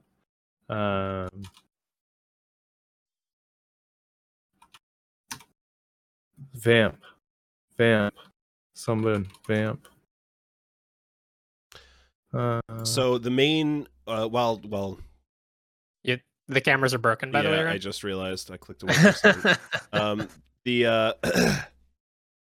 The main, like, what's happening here? PO3 is constantly talking about the Great Ascension and how we're going to help him achieve that.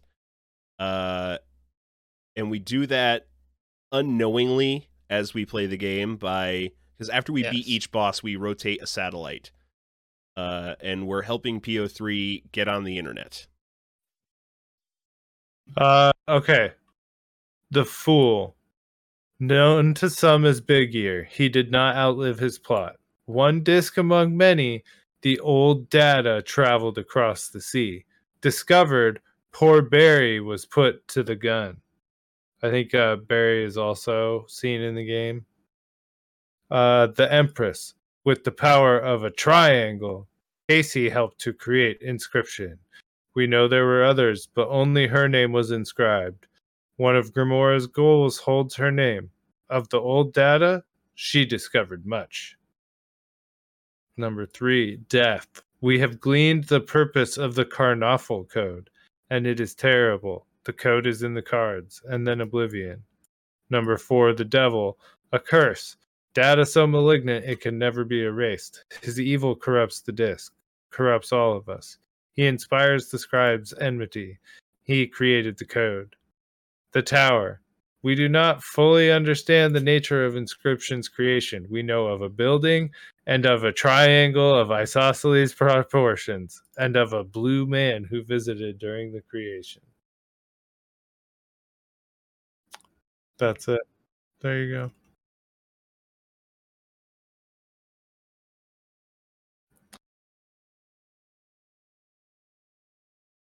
I don't know. Yeah, that stuff's really interesting. I didn't get all of those, and I like that. We'll talk about the ending when we get there, but I think that makes me like the ending more potentially. What was I about to say? Oh yeah, the blue man is Admin T. Irving from the Hex game. Oh, apparently.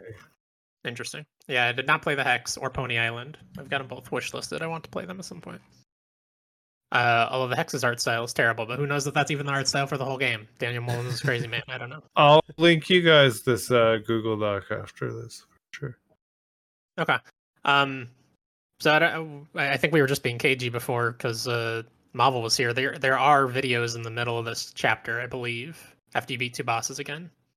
Because this is the one where it ends with him like waking up and grabbing his baseball bat because somebody's in his apartment, in his house, and there's something in the error footage. Mm-hmm. Yeah, I don't remember this time as well. Yeah, he's like laughing maniacally, right? Oh yeah, well, there's a code as well that was used in the ARG. And the third one, yes, he has the scale from the game. Mm-hmm. That's right. And some gold teeth in that one. Yeah, I'm glad I pulled this up. There was one other time where they showed binary, and I remember translating it, but I don't remember what it was. The Amanda, right? That was the first one. There was one other time where it popped up. I want to say it was in this chunk of video. And every time I saw it, I would find that point in the video, pause it, and go to my phone and find a binary translator and type it all in. I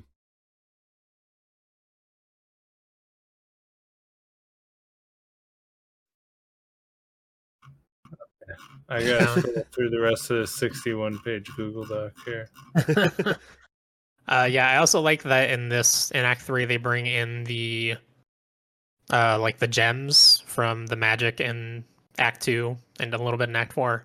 But it actually, like, it's really cool here. I understand that it's not super useful in Act 2, but I like it a lot here. Like, you just basically imbue every card to have bonus effects from having each of the gems, and your empty vessels get the gems. So, like, it's not like you're wasting your squirrel equivalent on just these gems. They have all the other effects that you've been getting from the bosses as well. Yeah, and there's got to be a way to build a decent magic deck in Act 2. It's just got to be. I'm gonna find out. Spend time in Act 2 find that out. Because I want to figure that out. There's got to be a way to build a good magic deck. Yeah. So you're connecting PO3 to the internet, and you're giving him access to your hard drive, like Mavel alluded to before he disappeared. Then you take screenshots for him with the photographer. Yes, that's right. All in an effort for the Great Ascension, which turns out PO3's attempt to spread Inscryption to the world. And not Inscryption the game we're actually playing. Inscryption the demon code that actually, like, steals people's souls, I guess? Is that what we assume is happening? Yeah, well, the old data is like something real bad. Like, Yes. it's something very evil, and yeah, it does seem like that. And the other three, so like through this process, as you're like opening up more areas of the factory, and connecting everything to Wi-Fi, you find Leshy, Grimora, and Magnificus. Yeah, because the very last puzzle, like we were talking about those computer puzzles, the very last one just said you need to connect to the internet first. And the last boss, well, I guess it doesn't have to be the last one. You can fight Golly second, I guess. Can you go down there as soon as you activate Golly, technically? Because you're connected to the internet after you talk to Golly. Or beat Golly. But she was the last one I did, so. I think it's 2 and 2. I don't think you can do Golly until second to last, or last. But still second to last. Oh, that's right. Yeah. You do have to activate a satellite down in the Magnificus Tower area to get into the bot area where Golly is. I remember that now. Did we talk about the last fight where you fight your friends? Oh, I think that's in the Golly fight as well. No, that's that's like the final. That's the final fight. It's like PO3 himself. Yeah. I guess we're at that point. Because we go and talk to the other three scribes, and they're like, we have a plan, we have to stop PO3 in the Great Ascension. Go fight him, pretend everything's the same, and you'll know when the time is right, essentially. And we go back to take down PO3. And this is, like Travis pointed out, one of the coolest things where all of a sudden your friends from your Steam list are the cards you're fighting. Yeah, and y'all suck, man. Fuck you. I had a tough time. I really want to call out Rob for being a pain in the ass in this fight for me. I also would like to call out Rob. Like and a Ryan. 10-8 flyer on my board.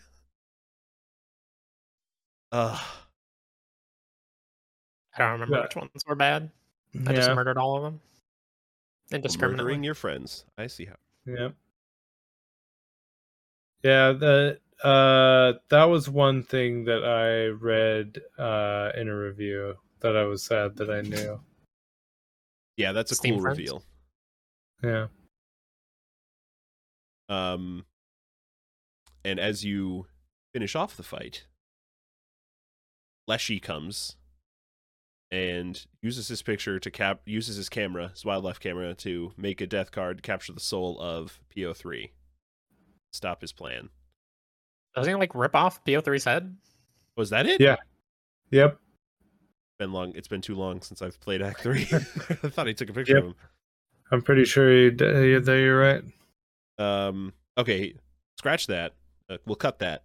He rips off PO3's head. but it's Uh, too late, right? The Great Ascension has already been started. Well, I think they have the ability to stop it, and then Grimoire takes it a step further and like starts a deletion of all the code and not just the online version that you're uploading. Yeah, yep. That's it. Yeah, so- And then you face off in fights against Grimoire first. Yep. And stuff is like there's a scroll on the left side of stuff that's being deleted. If you pay attention, there's some funny stuff in there, of course. Because there's a lot. It's like that's a dense bit of writing, honestly, going on in that corner there. yeah. And The biggest thing this entire act did was make me wish that I could play through an act with Grimoire and with Magnificus, is it right? Yeah. Especially Grimoire, I like her like weird chessboard thing she's got going on, and then the aesthetic obviously is awesome. Yeah, and as you fight her, stuff is like being deleted off the screen, like slowly, and ending with her being deleted. And then you go fight Leshy next, right? It's Magnificus last. Yeah. I'm pretty sure. Don't you shake her hand at the very end, right? They're like, thanks. Oh, for, yep. Yeah. Grimoire's hand. Yep. You shake Grimoire's hand, and then you go fight Leshy. And I mean, even when you like do the 5 damage you need to do, he's like, "Look, we'll just get rid of the scale. Just play with me, man." And then as he like reaches over, the scale gets deleted, right?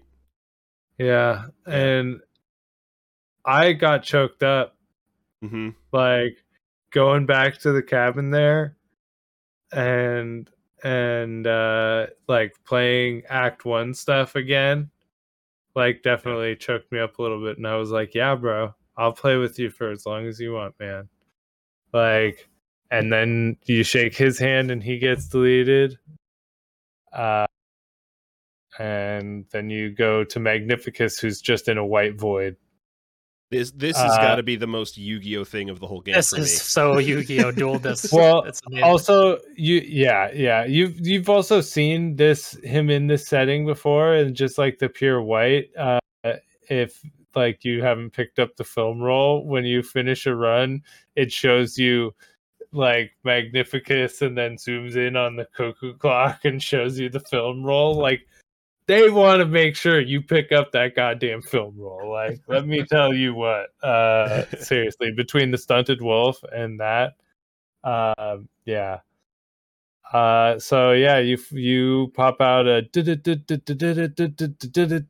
dual disc, and play some Yu-Gi-Oh. Yeah, Not for very long. No, to the point where even like the enemy, like the cards come up as like 3D holograms to fight each other. Yeah, everything is already super falling apart by this point, and you both have 999 HP. I don't think any of these fights, except maybe the Grimoire one, it's even possible to lose. I assume that even with the Grimoire one, they probably just throw the scale out anyway if you lose or something. Yep. And then the game's deleted. We have another scene. This is just a straight up scene, right? It's not like videos to pick from with Luke. Yeah. Yeah. I don't remember how it starts, but I remember how it ends. Yeah, well, first you get a bunch of like flashes of like news stories or whatever of like the corruption of Game Funa or whatever, which is the information that why Game Funa wanted the disc, because there's a corruption information about them or whatever on the disc. But there's more than that on the disc. Yeah, well, yeah. It's a very full floppy disk. All 101.44 megabytes. But eventually there's a pounding on the door, and Amanda shoots Luke in the head. Yep. But there is a like glitch in the footage where his shirt changes. Before he dies. Yeah. And yeah, that's the non-ARG ending of the game.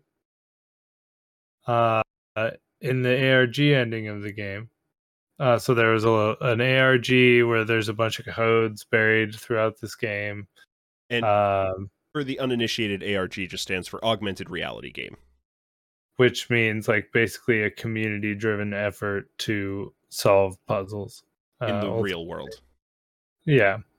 But you by inputting 4 ciphers, there's a video, and in the video you find out that actually PO3 did succeed in uploading the game to Steam, and it came out on the exact day it came out on Steam. So we all lost our souls. This is the afterlife. Yeah.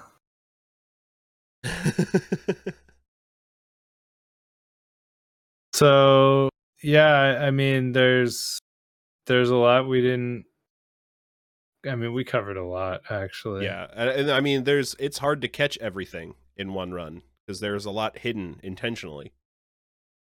Yeah, like I was sad I had finished Act 2 before like figuring out the mycologist and the Bone Lord stuff. But I was able to tell Ryan to do the mycologist stuff, but I didn't tell him what to do with the key. It's okay. I got it. I got it. Getting a nice key. It's very holographic. This game is wild. I said you can fight Heartless with that. We can just delete the joke. It's fine. That's true. Yeah, this is a wild game.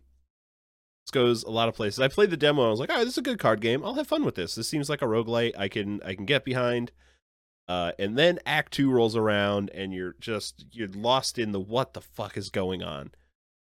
Yeah, it's definitely not for everybody. I've seen some pieces of like people are like, because this creator does weird stuff with all of his games so far, and the people are like upset that he's still doing weird stuff, the same kind of weird stuff. I don't know. And I will say that I think a lot of people have a similar reaction that I did, where they hear this game is really weird and crazy, and they play a little bit, and then they start getting up and solving puzzles in the cabin, and they think they understand the game at that point, and they can put it down. But it goes beyond that, and it's really hard to tell somebody, hey, you got to keep playing. It goes beyond that without spoiling anything. Mm-hmm. The moment I hit Act 2, I was playing like as much as I could until I finished it. Yeah. As I was going through Act 1, I would play every couple of days, and then when Act 2 rolled around, that was the game I would come home every day and play. Because I was like, what's going to happen next? What is the next stone to unturn with alien writing underneath it or some shit that I'm going to have, it's going to throw me into more unknown whirlpools of misunderstanding and obscurity. You were in the chat, like we were in what, Riders Republic? Uh-huh. We were playing Riders Republic, and Ryan finished Act 1 like while he was in voice chat with us. Yeah. And I guess I had to go to a different channel. I was thankful for it, because even just you guys were like talking about killing the moon and stuff, and I was like, is this the end of the game? Is this spoilers? But it did not matter in terms of the broader game. Yeah. To the point where when we went in the other voice chat, you were like, share your screen so we can see what's happening. And then like 10 minutes later, you're like, people can see the game if they hover over the voice channel, so maybe you shouldn't stream that. Yeah, because he was in Act 2, and seeing that like different graphical style would immediately be like, huh? What? Yeah. Because for those of you that have played the demo, you have no idea. If I played the demo and I was like, all right, fun, and then it's nothing like that. It's so wildly different. I mean, it is like that. So ultimately, which part did you like the best? Act 2 is my favorite. Oh man, it's all really good. 3 is probably my favorite because it's where I broke the game the hardest. Go back and play Act 1 with chapter select. Act 1 is my favorite, and you can break the absolute crap out of the game. Like, just anytime you see something with the Field My Sigil, pick it up, sacrifice it for something else, or keep it. It's a 2/2 for 2 that creates a copy in your hand. It's not bad. Yeah, but the chapter select is nice. because I like feeling powerful in a game, and if I'm like, watching something, I'm just looking to have a good time with a card game. Just pop into Act 1, get the squirrel head real quick. Just Yeah. go to town. That's a good totem Yeah. to have. Okay. My first the run that I beat Leshy, I had squirrel totem with 3 blood sacrifice per squirrel instead of 1 blood sacrifice per squirrel. Ooh. So I could just get. I had the is it the Uruyali, the 8/8 card? I had like 1 or 2 of those in my deck, and I wound up like merging them, so I had a 16/16 version from the Trapper that I could just drop in like 2 turns. Wow. Wow. Yeah, That's pretty good. Monster. I don't even remember what totem I had on my second run that I won. The first run that I won, my totem was useless. I had freaking flying squirrels that did nothing. It's no good. I didn't know what I was totem doing. I put together was flying birds.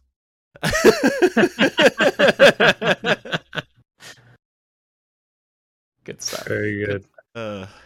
I would love, even if it doesn't have like any of the cool real world like storytelling or whatever. I would love if they just put out DLC that's like play through Grimora's version of the game and Magnificus. I can never say that name, but yeah, give them like Leshy's cabin. Give you Yeah. Magnificus's wizard tower and Grimora's graveyard Yeah, to explore. That would be amazing.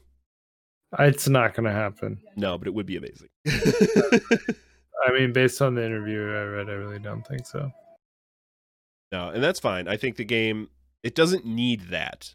It is a whole fantastic experience without that stuff on there, but it would be a blast to play through for the diehards. Like the 3 of us would absolutely eat that. Absolutely. I'm sad to not see it. It didn't get any nominations, did it? I didn't look at I only looked at the GOTY, the actual Game of the Year nominations. Look at the rest of Inscription was on something. I think indie game maybe. It was definitely nominated for something. Well, that's good. It should win. It's vying for a top spot on my personal list, honestly. It's number 2 on mine. Yeah, I think it's on my list. I don't know where yet though. I'm waiting until the very end of the year. I'm just gonna do a stream where I try to figure it out. I've played like 70 games this year. Right. Dark Deity. Remember that? I do remember that. All right. Well, thank you guys for letting me get out some pent up pod energy. I appreciate it. Oh, of course. Do we have scores? Oh, I do. I don't remember. Let me find it. Make up a number, Travis. 9.5. It's a 9.5 for me as well. 95. Yeah, 925 for me as well. Yeah. Very good game. Very good. Very few things they could do to make it better than it is. It's great. Thank you all for joining us through this maddening spoiler cast episode. Yeah. Sorry for driving it. No, we're happy to have someone who is, because I mean, your passion came through in the recommendation to me and to Marvel, so like it's no wonder you're so like knowledgeable about it, because I know I can see you most nights still playing this game, knowing you've beaten it, like going back and just still playing Inscription. And like you said, even now, weeks later, you're still hitting me up, like sending me a picture. Oh my god, I broke the cameras again. Sending me pictures of like, oh look, this 46 Ouroboros I got, and Yeah. That's so beautiful. By the way, Inscription was nominated for Best Indie and Best Sim/Strategy. Good. Okay. All right. Hopefully it's hard to categorize. That's for sure. Indie makes sense. Strategy, Sim okay. plus strategy. Yeah. It's very simmy. What else is in that category, actually? We should end on this. But what else is in that category? Microsoft Flight Simulator, which came out like mid last year. I don't know what that's doing on there. Humankind, Evil Genius 2, which got terrible reviews. I don't know what that's doing on there either. And Age of Empires 4. I feel Inscription could really win that. I do definitely too. should. It's nothing like any of those fucking games. Yeah. All right. I mean, it's unlike anything you've ever played, really, unless you're like a big Daniel Mullins fan, I think. It's certainly unlike anything I've played, because I've tried hearing that early description of deck building roguelike. Was definitely something for me of like, well, I haven't really historically liked these. I'd tried Monster Train on Game Pass and tried Slay the Spire on Game Pass and bounced off both of those. And it doesn't fit that genre. The part of it does a little bit. Chris, tell this guy how wrong he is Oh yeah. about those two games. Yeah. I realize I'm the broken one. Yeah. I will say, and I guess I should have said at the beginning of the episode when you said, oh, this game works really well for me, and Marvel said as well, this game works really well for him, even though he doesn't like those kind of games. It also works really well if you like those kinds of games. Yes, 100%. Like that's where I came into it from. I played the demo. I was like, I love these mechanics so much, and yeah, play this game. Yeah, that's our final message. Play this game. Travis, any plugs? Fair. Chris? I mean, Draft Punks, go back and listen to the back catalog if you'd like. Yeah, they're working on it. Brian's had a child, living that dad life. Mm-hmm. Yeah. Subscribe to our YouTube channel where you're probably watching this, unless you're listening, in which case it's linked below. We appreciate it. Yeah, and check out our Twitch channel, twitch.tv/Splunkers. We do a lot of streams, a lot of nights of the week. We're normally streaming Resident Evil when we record this, but we decided it was much more fun and important to come record Inscription spoiler cast because we were pretty hot on this. Who could have known it was going to take 2.5 hours? I thought it was going to be longer. Everyone knew. Everybody knew. Yeah, so that'll do it for us here. Thanks for joining us. Oh, and big shout outs to Marvel. Yes. Marvelson. He's not here, but we'll plug his upcoming podcast. I've got I just had it this in my big head. old mess. This big old mess. Big old mess, yeah. Which he's showed some of us the music for so far and the concept for, and I could not be more excited.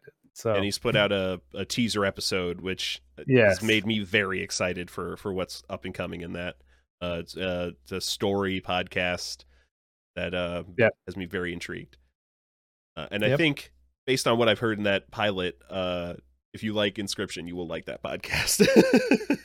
Yeah, I mean, that was part of why I thought this was a Marvel-ass game, Yeah. So. Yes, thank you, Marvel, for being here. And that will do it for us.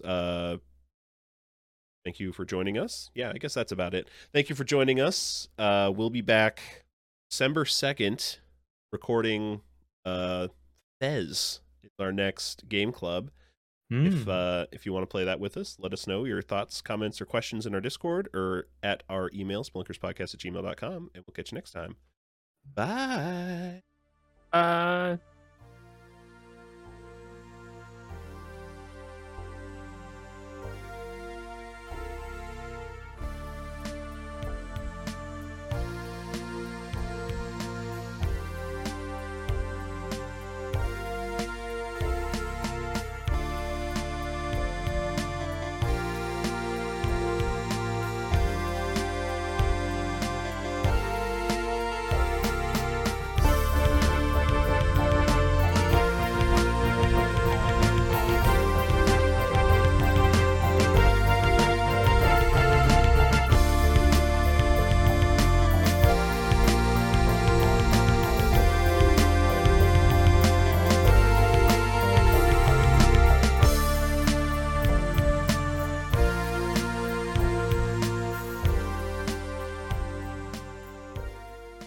God, PO3, you're so bad at lore.